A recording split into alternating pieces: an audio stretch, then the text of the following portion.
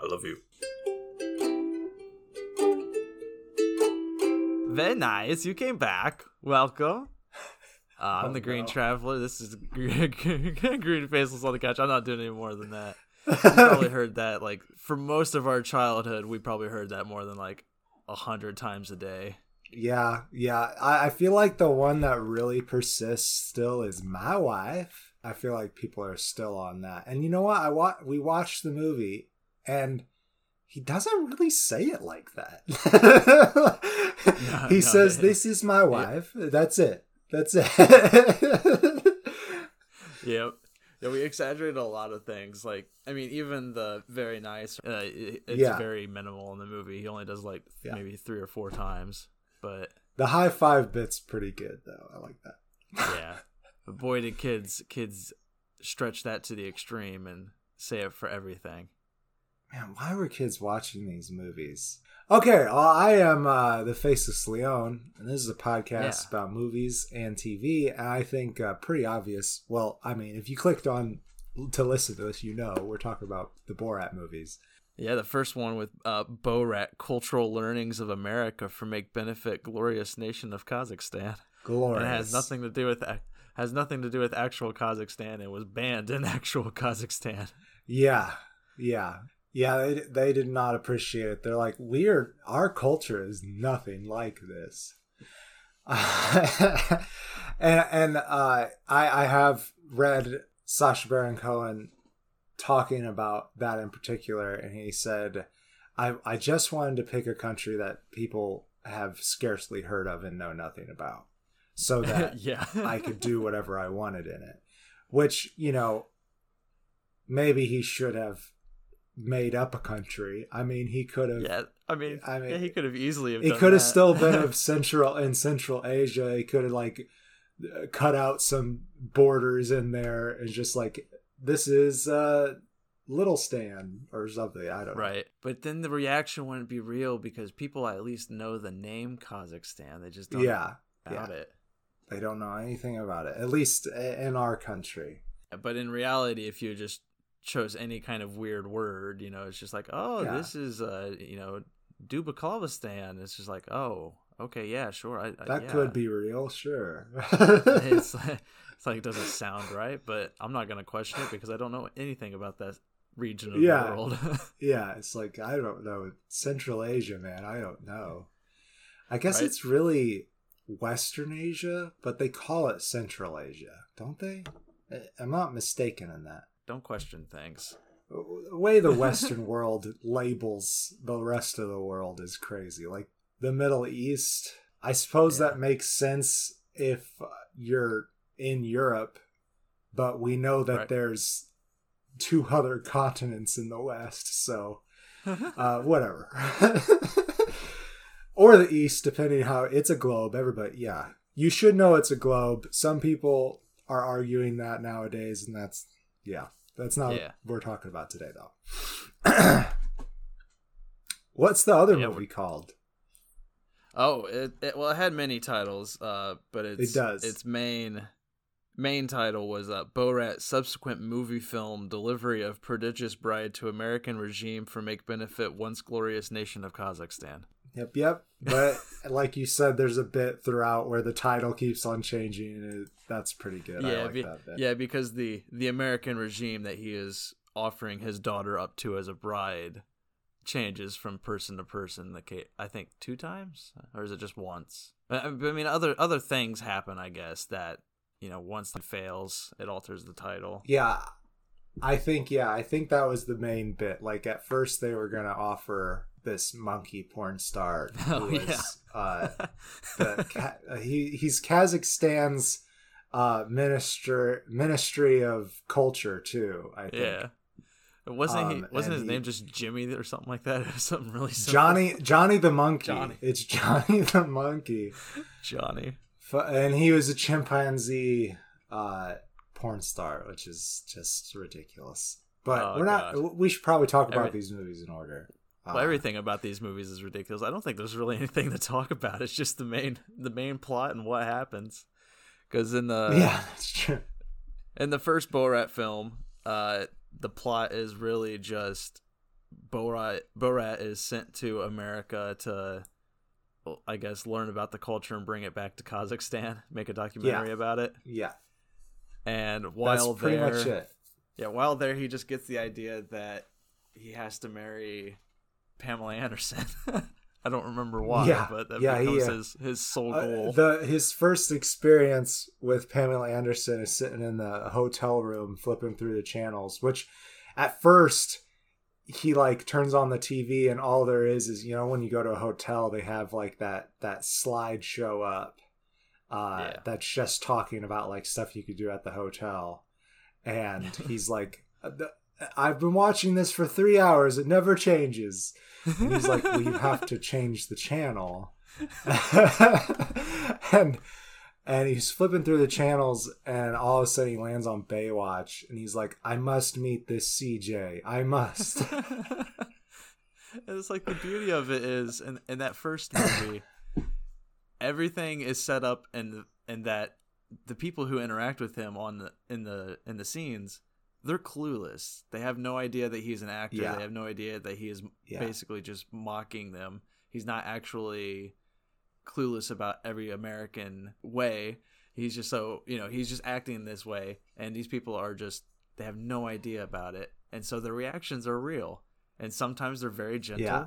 And they're very like, oh, this guy just doesn't understand how a remote control works. All right, you have to flip through the channels like this with this button. It's like, oh, okay. Yeah. And other times they're a little more cautious. Borat greets everybody with 2 kisses on the cheeks. And there are some men who greatly threaten him when he approaches them. I will sock you in the... One guy said I'll pop you in the dick. Yeah. One guy. They try to kiss me. I mean, like, for real, though. I mean, obviously, Sacha Baron Cohen knows that you don't go walking around New York trying to kiss people. Well, especially not during a pandemic, which is when the second film is filmed. With the second film, yeah. Oh, gosh. Yeah, there's some moments in that second one where I think he took jokes a little too far at times. I'm like, come on, man. Like, yeah. I mean, though, that is kind of just the comedy in general of these 2 films. I think that is his intent, to take it as far as he fucking can. Yeah, and I think for the most part he does a great job at it, but there were a few areas in the second film where I just felt like a line was crossed that I was just like, for me as the viewer, I was like, all right, now I'm not having fun anymore. I'm just kind of pissed at you.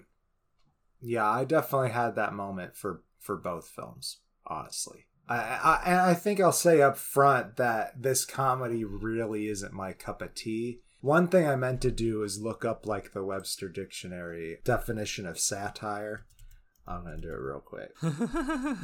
So, this is according to Oxford. Ooh, fancy. A noun, the use of humor, irony, exaggeration to expose and criticize people's stupidity or vices, particularly in the context of contemporary politics and other topical issues. So hit the nail on the head right there. That explains the Borat films entirely. And I think something you mentioned before we started recording is that unfortunately some people are going to watch these movies and be like, yeah, I do agree with that. Like with some of the stupid backwards shit that Borat is portraying.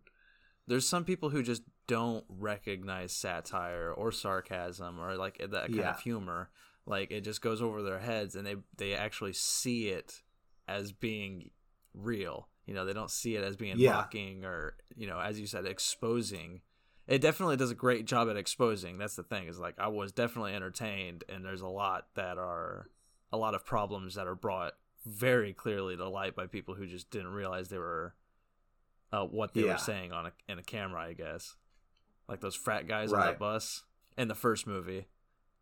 The frat bros that give him a bus ride. Oh, the frat bros. Oh, yeah, in the RV. Yeah, gotcha. Yeah. Okay.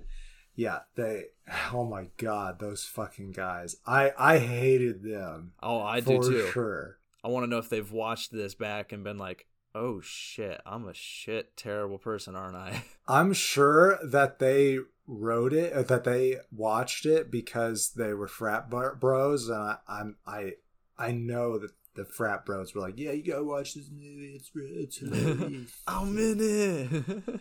Yeah, they were spouting some awful anti-feminist stuff and racial stuff. It was gross. Yeah. Like one guy in particular was like, the minorities actually have more power in this country. Isn't that messed up? And I'm like, what the hell, dude? I mean, first off, wholly inaccurate. Second off, maybe we need to take white men down a peg. I mean, especially that white man. Yeah, especially you. and see, that was one thing I liked about the second one, was they have another scene like that where COVID-19 happens. Borat has to settle down in an apartment for a few days during lockup, and he settles in with two right-wing extremists who are part of QAnon, I believe, or at least have read QAnon posts, and and you get their political side where you're just like, you know, for people like you and me, we're disagreeing quite wholeheartedly with everything they're saying, but then Borat mentions his country's treatment of women and how he's been treating his daughter the whole movie, and these two guys who we disagree with politically entirely, they're like, no, man, you can't be treating women like that. He's like, yeah. I thought that was hilarious. I even turned to my wife and I was like, man, they're surprisingly progressive about women's rights. That is hilarious. I was wondering if those guys were actually actors. But yeah, they definitely felt like actors.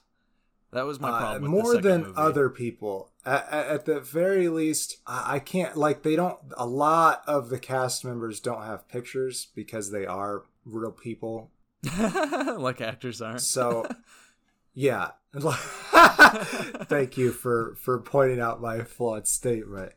They aren't people in the limelight. They don't have headshots to share with IMDb. But anyways, these two guys, like, it's really funny that they just like become best friends with Borat while during COVID lockdown.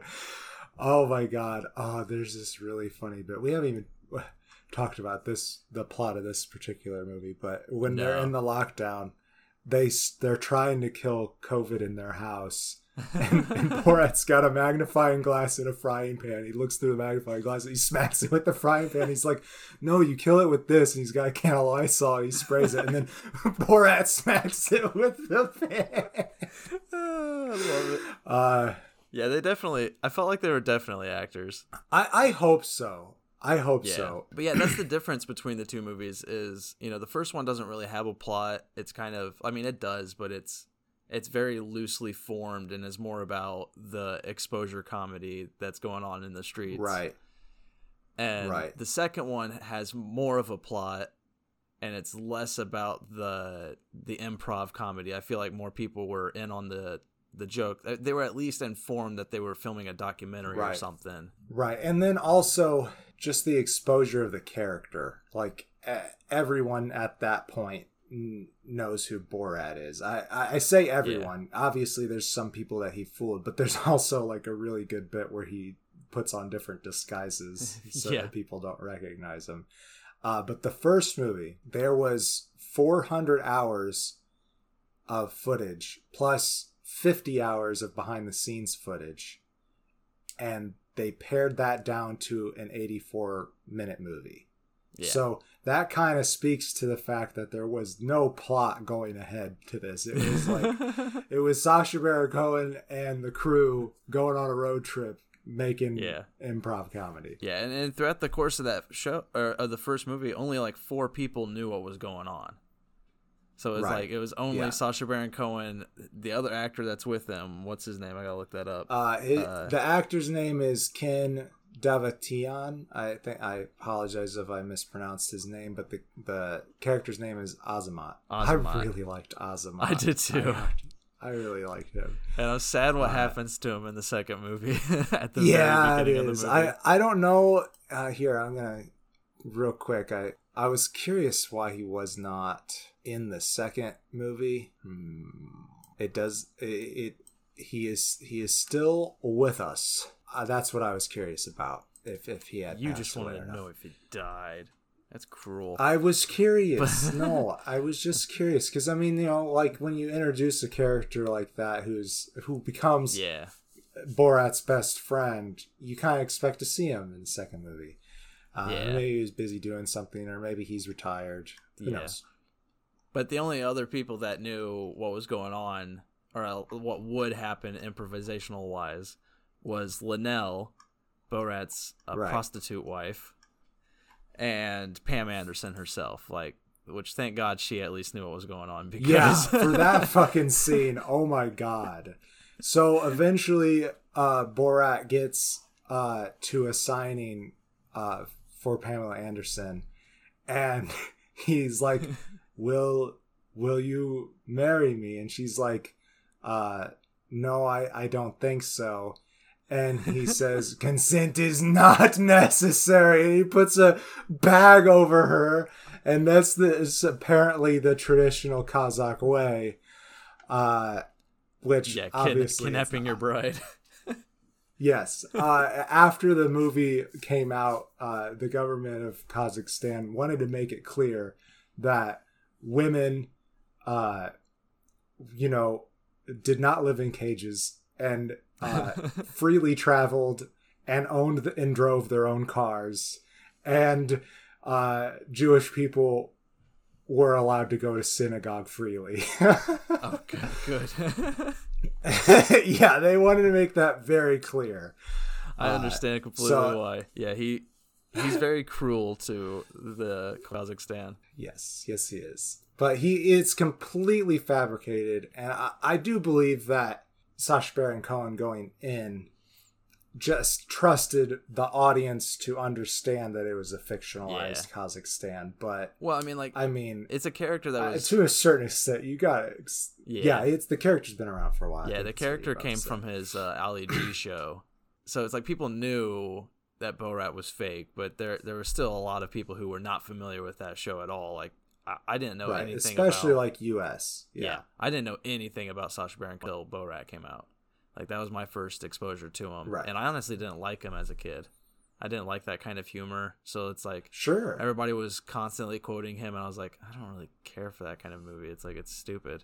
I was the same. Yeah. I was the same as you. I was like, it's racist, it's stupid. Yeah. But now that I understand satire a little bit better, I'm able to get a little bit more enjoyment out of it. And also, like, the political things that he was trying to point out about our nation, I was a little bit more blind to growing up. Like xenophobia and the homophobia that our country suffers from. As a kid, you're kind of just brought up to believe that it doesn't exist. And then you grow up and you're like, oh, our country hates people. That's great. The versions of me that when he first filmed this, if I had been caught on camera when he first filmed this, I would have reacted way differently than, say, today, if I were to just accidentally happen upon a Sacha Baron Cohen set and like get caught in one of his public stunts. Back then, I would have been like, I don't like this. Get away from me. Nowadays, I probably would have like just be laughing and enjoying that, having a good time with somebody acting like that around me. I'd just be like, oh god, this guy's crazy, and I love it. Yeah, and because we would like just be there eating grins, watching him make a fool out of these bigoted people, we probably wouldn't have made it in the movie. Right. Well, I also feel like some of them aren't actually bigoted. They just realized, because in the second movie at least, more of them knew that they were going to be filmed, that they were going to be in a documentary styled movie. Right. And I think they quickly realized when he started acting like he is, like when he's in character, I think they realized maybe this isn't a serious documentary. So they just started to play it up for camera, because like a lot of people are, if they realize that, they're just going to start trying to play it up and make it seem better. So I feel like there were some areas where he obviously caught real bigotry and real terrible thinking on camera, but then there's some moments where I feel like it was just played up. like the Instagram girl in I can't remember her name, but in the second movie, I feel like she started acting. Macy something. Yeah, I feel like she started playing it up more because she thought it was more of a joke. It definitely didn't feel like she was right. She was Macy Chanel. Yeah, I don't know. I really don't know. In an interview, like I did, it was the Variety article you shared to me.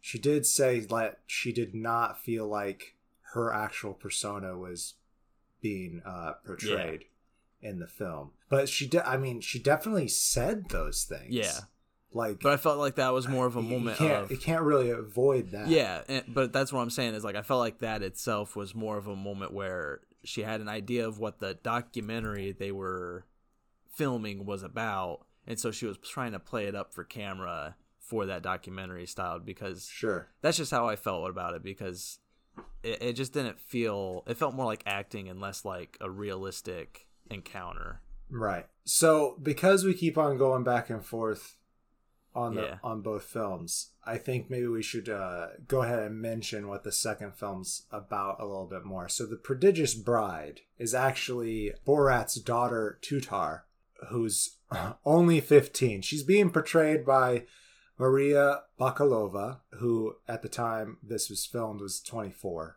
So the situations they put her in are less inappropriate than, I mean, they're inappropriate for a 15-year-old girl. Maybe I should say woman, because it is a feminist plot. You know, she like, they take her from a culture, I say with air quotes that the audience can't see, a culture where they put women in cages, to a journalist later in the film. That's probably a spoiler, but anyhow, she sneaks to America with Borat. Borat's on another mission for the Kazakhstan government. Yeah. The first movie that he made Kazakhstan a laughing stock. He was sent to prison. Now he's been released to go and do it again and make people respect Kazakhstan by offering Johnny the Monkey as a present to Mike Pence. Yes. And I won't spoil why Johnny the Monkey gets taken out of the movie, but Tutar is then there, and he's like, what if I offer my daughter instead? What as a wife? And the government's like, yes, you do that. And if you fail, we'll kill you. Tutar is, because she's practically been living in a stable her entire life, not very, what's what I want to say? She's not very elegant. She's in a very literal sense, very dirty. So he wants to get her made over and taught American ways, or practically mating rituals. And so at the point in the movie where he is talking to Macy Chanel, I think I set up the movie enough. That's what the movie's about. She is talking to her to try to figure out how to be a sugar baby, because, you know, she has no idea what the culture is about. Right. And Macy's there, and she's like, well, how old one thing she says is, how old do you like them? And she says, nearly dead. and Macy says, well, then I think you should find somebody who's just had a heart attack. Yeah. I mean, she says that. Yeah.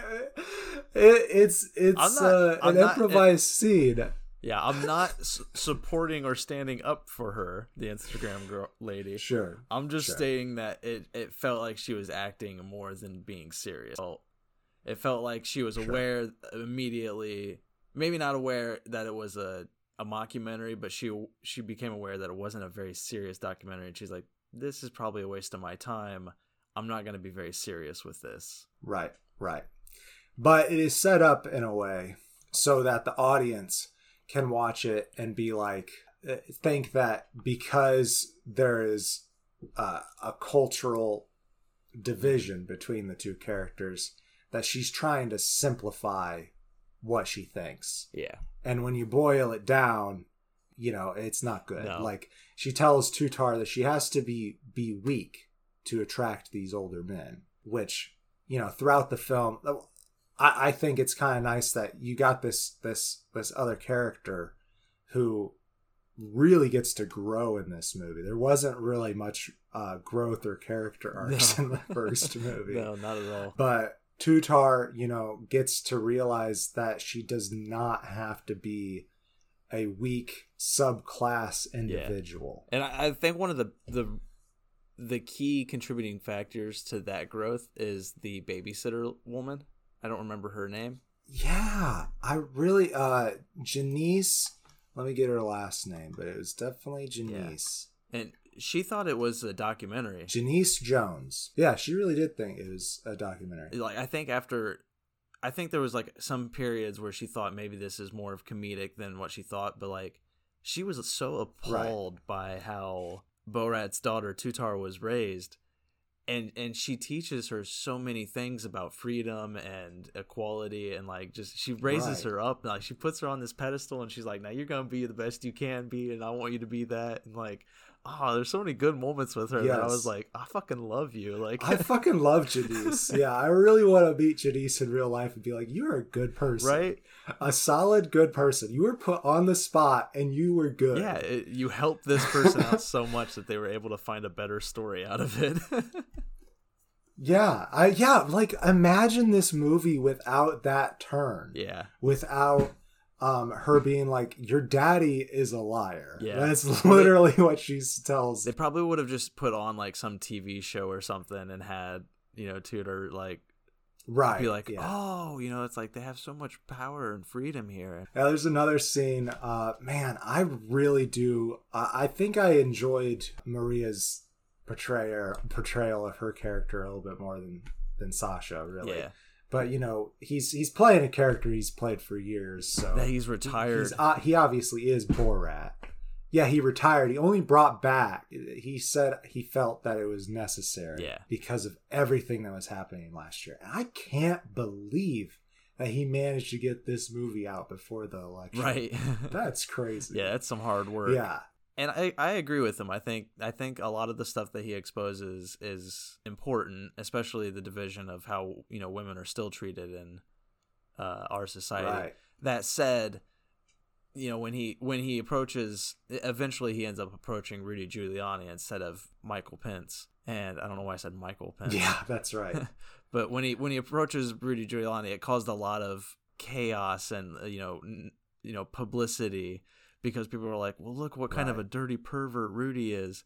I'm not saying he's not a dirty pervert, but I am saying that scene is heavily edited to make him look more like a dirty pervert. Because he definitely has. Right. He definitely There's a particular moment. Yeah. Yeah, like the hand down the pants scene where it's very clear that he is just taking his mic off. Like if you've worked in the industry, you know how it is. Yeah. And he was just that's what I was thinking too when I watched it. But it does kind of look like he's reaching in his pants to, you know, get his willy going. Yeah. But right before that, he does say, like, she offers to have a drink with him in the bedroom of this hotel suite. Yeah.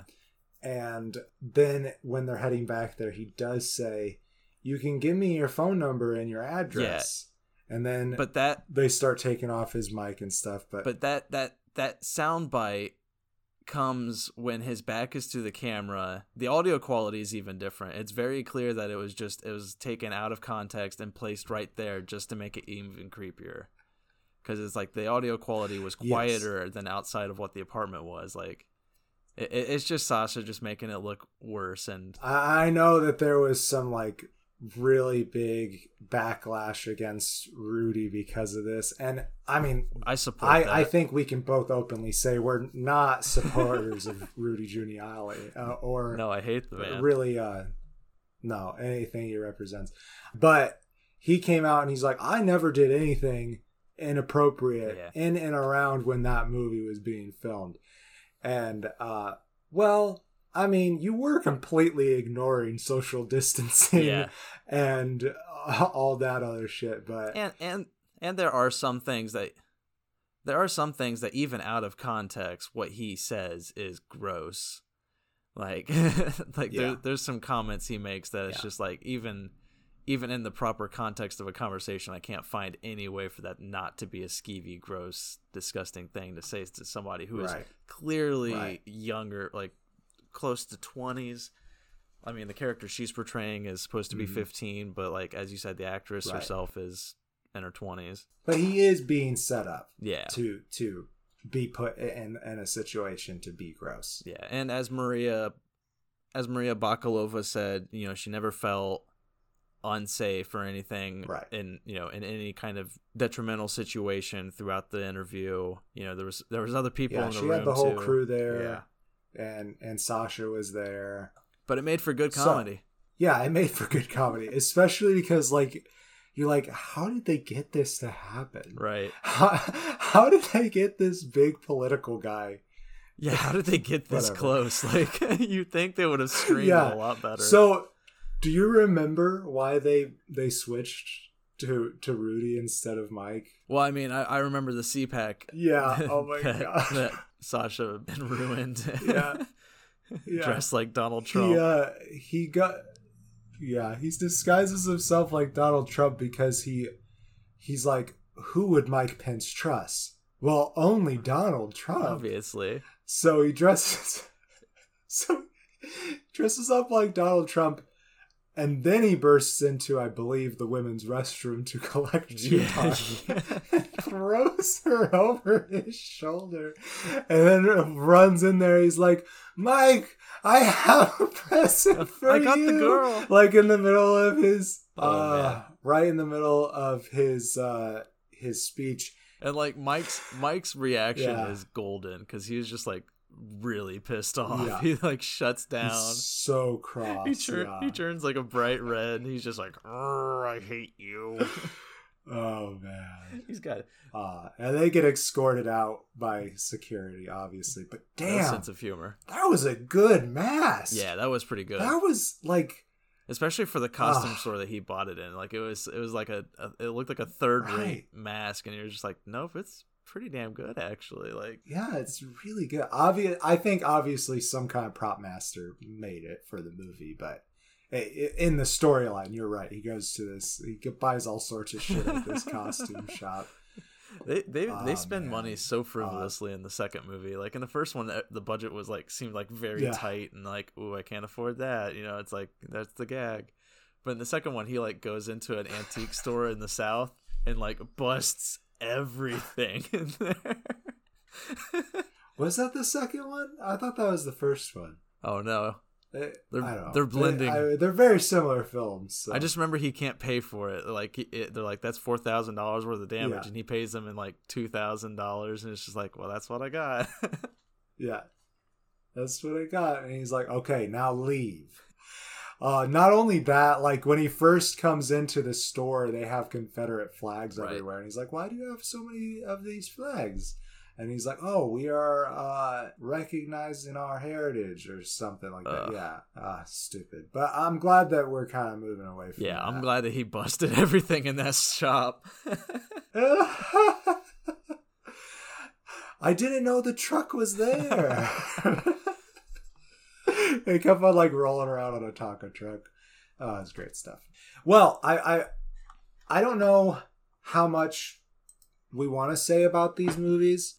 There's definitely some really good satire about the pandemic, which we mentioned a little bit. Particular when he becomes Country Steve. Oh God! And gets on stage and sings "Wuhan Flu," which was more catchy than it needed to be. Sasha. It's so bad. So apparently, I don't remember the political person's name that came out about it, saying that Sasha, disguised as a political action committee, paid for the musical setup. That he had his own personal security block the stage, according to this political person, so that they couldn't take him off the stage to keep him from saying all the racist shit in the song. And apparently, also according to this political guy, the people in the crowd started booing him. Yeah. And then at that point, Sasha fled the scene. But in the movie, they start singing along. Yeah, it's very clear. And I don't know how you would convince that many people to start singing along. Yeah. If they were upset about the song. My belief is that he was up there for like 10 to 15 minutes. And for the first 10 minutes, they were like, yeah, we're all for this. Let's, we like everything that this racist bigot is saying on stage. And then he started probably for the last 5 minutes. He probably broke character for a little bit that we don't see on the screen and was making fun of them. And then they're like, oh, and then they started booing. That's what I'm assuming, is that he flipped the tables on them and started making fun of them. And then that's when he fled the scene. Yeah, there's another article that I read that said that he was actually quite afraid of getting shot while filming this movie. I would be too, because it's like... But they didn't really... the article honestly really didn't focus on the fact that he was afraid of this. It just mentioned it. But that was still the headline of the article. And I was like, what a stupid article. But I would believe it. Right. I would be afraid too, like you said. They had like freaking assault rifles strapped to themselves, some of these guys at this rights rally. You and I live in a very moderately liberal spot in the middle of a conservative area. Right. And, I came across one guy who was a gun carrier, open carry. And all I did was shake my head at his driving. And then he followed me to a parking lot, got out of his car, and threatened to shoot me just because I had an issue with his driving. I didn't do anything but shake my head, and this guy was like, I'm going to fucking kill you because of that. Yeah. And it's like, a lot of people out there should not have fucking guns. And they're the idiots that attend these kind of rallies, and like to stand up there and mock shit like that, I would have been afraid of getting shot. Yeah. I mean, God, if your psychology does not allow you to take a critique on without threatening the life of somebody, like actually threatening the life of somebody, then something should be in place. Yeah. And this is probably the most political we've been on this show.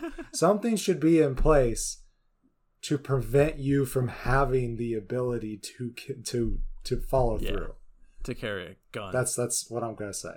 Yeah, to carry a gun, to be put in that situation where you could hurt someone for saying something. I mean, just in general, I think it's good. It's supposed to be for defense. Yeah, exactly. And just in general, I think it's important to throw out there that if you can't take a critique in any kind of facet of life, like, if getting a critical response or like some kind of constructive criticism like triggers you to some kind of like anger reaction, probably just talk to a psychiatrist, because that's not healthy. Yeah, you need to talk to somebody. Yeah, because like even if you still feel that you were right in whatever choice it was that you made, at the end of the day, you should be able to shrug that off your shoulder and continue on with your life. Yeah. It should not be a big deal. Or if you feel that you are right, when that constructive criticism comes, just debate it. And debate it calmly and quietly. Yeah, explain calmly. Yes, calmly. Thank you, Greg. Our culture is out of control. Well, it's like I have a friend at work who it's like we don't see eye to eye on political issues, but we just talk about it. We don't get mad at each other because it's just like, no, I think you're wrong. It's like, oh, well, I see where you're coming from, but like, here's why I think this way. And it's just like, oh, I guess I understand what you're talking about. And we just discuss things naturally. There's no anger in between us. Yeah. God, I mean, I grew up in a family that loves to debate. In the last few years, it has gotten too heated. It's just, but that's just a mirror of how divided our country has become in current times. All right. So I did want to mention, before we move on to closing statements, because I do feel like we're kind of wrapping up, I do want to mention the anti-Semitic parts. I feel like for us, as a modern audience who tries to be all inclusive and loving in our lives, it's really hard to watch these particular scenes. In the first movie, you got the running of the Jew scene, which has these demonized caricatures. I don't know, like they're almost like parade floats. They're caricatures running down, and it's running the bull style kind of thing. And then in this second movie, there's this particular scene where there was a lawsuit over, where he goes to a synagogue dressed very inappropriate, very anti-Semitically, and then goes and talks to this Holocaust survivor. Yeah. I mean, that scene comes right after he discovers online the conspiracy theory that the Holocaust didn't happen. And for the culture of his, of his fake country of Kazakhstan, they're presented as very anti-Semitic.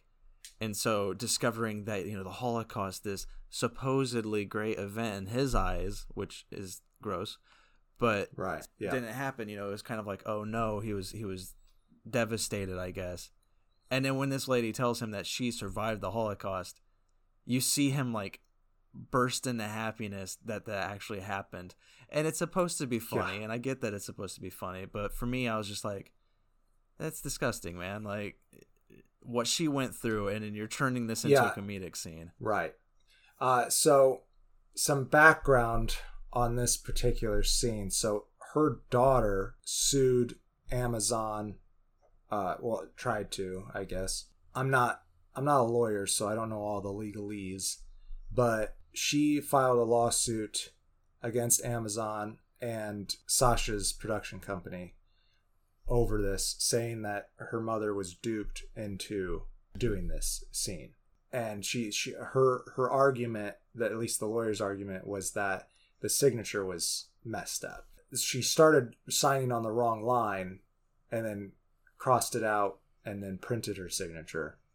And she's like, that's not what her signature is like. And then also she just didn't like the way her mother was portrayed. But on Sacha Baron Cohen's side of things, the trial did get thrown out. I'll just say that, because there wasn't enough evidence. But on Sacha Baron Cohen's side, this is one of the very few times where he broke character before the scene and explained what was going to go down, because he didn't want.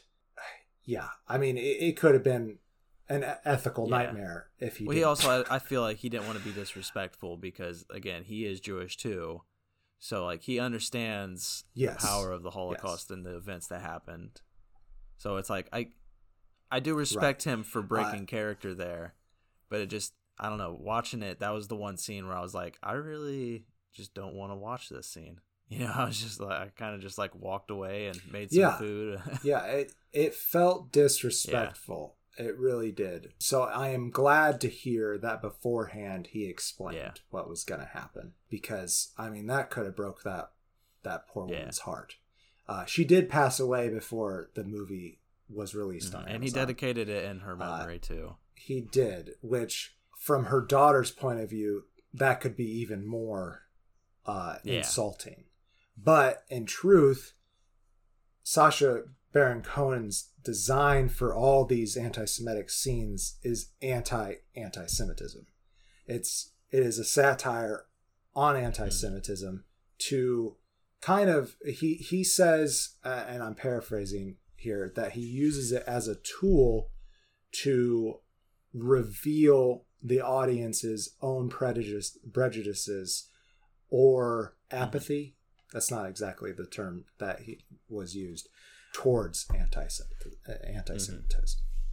And he recalls from his days in university that there was a particular historian that said the road to Auschwitz was paved with indifference.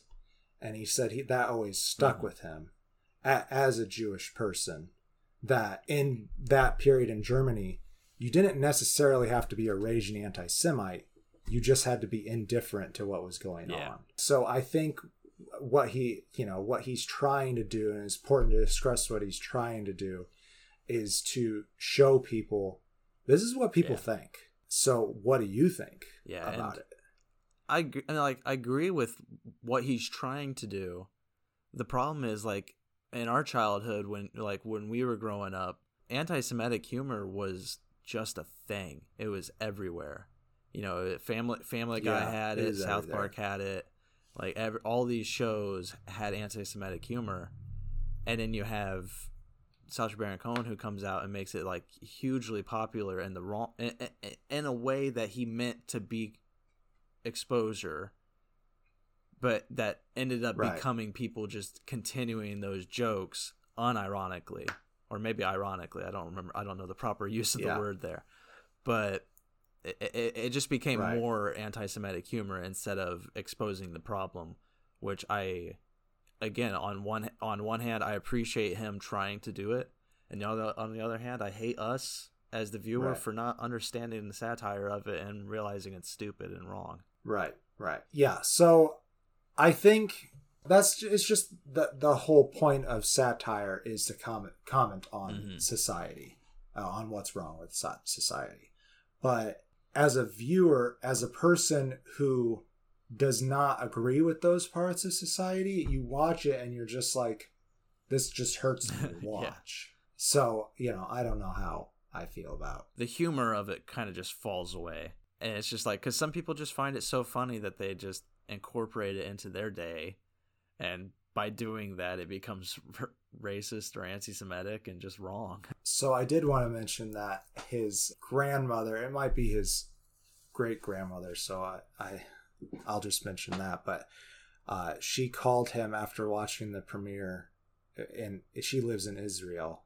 She called him and told him that she thought it was hilarious, especially the anti-Semitic parts, and why she thought it was so funny. I just thought that was worth mentioning. Yeah. I don't know what I want to say about that, but he practices Judaism pretty strictly. He keeps kosher. He tries to keep the Sabbath. I mean, he's a pretty busy man, so I'm sure he has to work some Friday nights. But yeah, he takes his religion seriously, and so knowing that, you have to acknowledge that he's not being anti-Semitic. Yeah, we're just taking it that way. I don't know. There's a lot of discussion going on about your intention and what's actually being perceived. And I don't know. I don't know which way I land on that. I definitely think, despite your intention, you have to acknowledge how it's being perceived and then go forward from there. I mean, just leading into closing statements, I would say that taken as a satire, knowing in advance, like if you go into this knowing it's a satire, I think both of these are great movies. I think the jokes are hilarious. Sure. They can come off as offensive, but they're exposing the offense. And in that light, I give both of them 3 stars, I would say, because I do enjoy both of them. The first one, as I said, is less of a story, more of the improv humor, and it's far funnier in my opinion than the sequel. And I would say the sequel doesn't best it in my mind, but I enjoyed it more because there's more of a thorough story, because it's more of a conventional story to follow. And I also just enjoyed the tale of Tutar, and Maria Bakalova was just absolutely fun to watch. She is awesome. She's great. Yeah. Like the transformation of the character. It's like she's 3 different characters throughout the movie, really. She's like, she really does a good job of making that first version of her character as animalistic as possible. And then she's kind of like some kind of weird morph in between from that and a fully realized woman, despite still having all the strange fake Kazakh cultural, I don't know, misgivings isn't the right word, misconceptions might be better. There you go. But she still is a fully liberated woman who becomes a journalist, and the number 3 journalist in all of Kazakhstan. where Borat is number 4. So going off of that, I agree wholeheartedly with what you said. You got to know that these are satire going in. Otherwise you'll have one or two reactions. Ooh, this is gross, or yeah, I love this shit, and then the rest of the world hates you. But as an educated adult, I think it is a far more impactful film than if you go in just blind. Or as a kid. Kids should not watch these movies. I think kids can watch it. Right? So honestly, I still don't really like the first movie. I don't. I think it was a really good commentary on American culture, but like the problematic parts with it, I think kind of outweigh that for me. Yeah. Especially like just the backlash from the actual country in general. Like Sasha could have done a little bit more research on whether or not he would be offending this place or not, and he could have just made up another country. Yeah. So for that reason, I don't know. I think I give it half a face. I don't really enjoy the movie. However, I really enjoyed the second one. I don't know why I liked it so much more. I mean, you obviously have that feeling in the first one that it is a documentary. Yeah. And then that's kind of lost a little bit in the second movie. But just that relationship between Borat and Tutar is so nice. Yeah. I like it. Like it starts at such a really gross place, but then they come together and they're a great journalist duo, and they make their Kazakhstan better. Yeah. Oh, another thing I didn't mention. So I give that one a full face is what I was going to say. But another thing I didn't mention is that there is some anti-Romani stuff in there that's just kind of tossed in. And I didn't necessarily think that was necessary. It wasn't necessary, really. But that's all I got to say about it, I guess.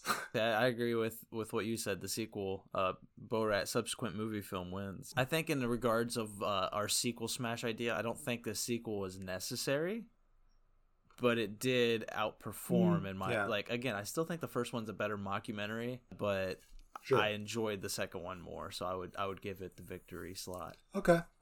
Well, so I think we both agree on the winner of the episode, but I am going to disagree on the necessity of the movie, because like just everything that happened this year, I just and I feel like his whole purpose behind it was to highlight, especially to the American people, what is going wrong in our culture, and to push us to vote in that election that happened just after the premiere. Yeah. So I think it was a necessary film. I don't know that you necessarily need to watch it though. That's fair. And I'm also realizing that we're posting this on April Fool's Day.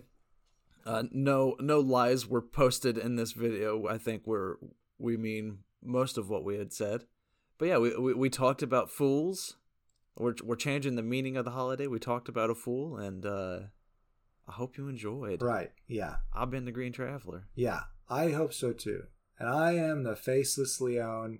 And one last note. Why I'm not a huge fan of Borat, I do love UK's greatest fool, Sacha Baron Cohen. I love him. Yeah, he is fun. He's good. I like him. Safe travels and good night. All right. See how that goes. Green and Faceless on the Couch is a proud production of Fiction Works 19. If you like the show, please show your support by rating and reviewing us on Apple Podcasts. Like, follow, subscribe, wherever you might listen. We also now have a Patreon account. If you feel so inclined to support us in a financial manner, please become a patron by visiting patreon.com/greenandfaceless. You can also find more information about us on our Facebook account or on the FictionWorks19 Instagram account. Thank you so much for listening.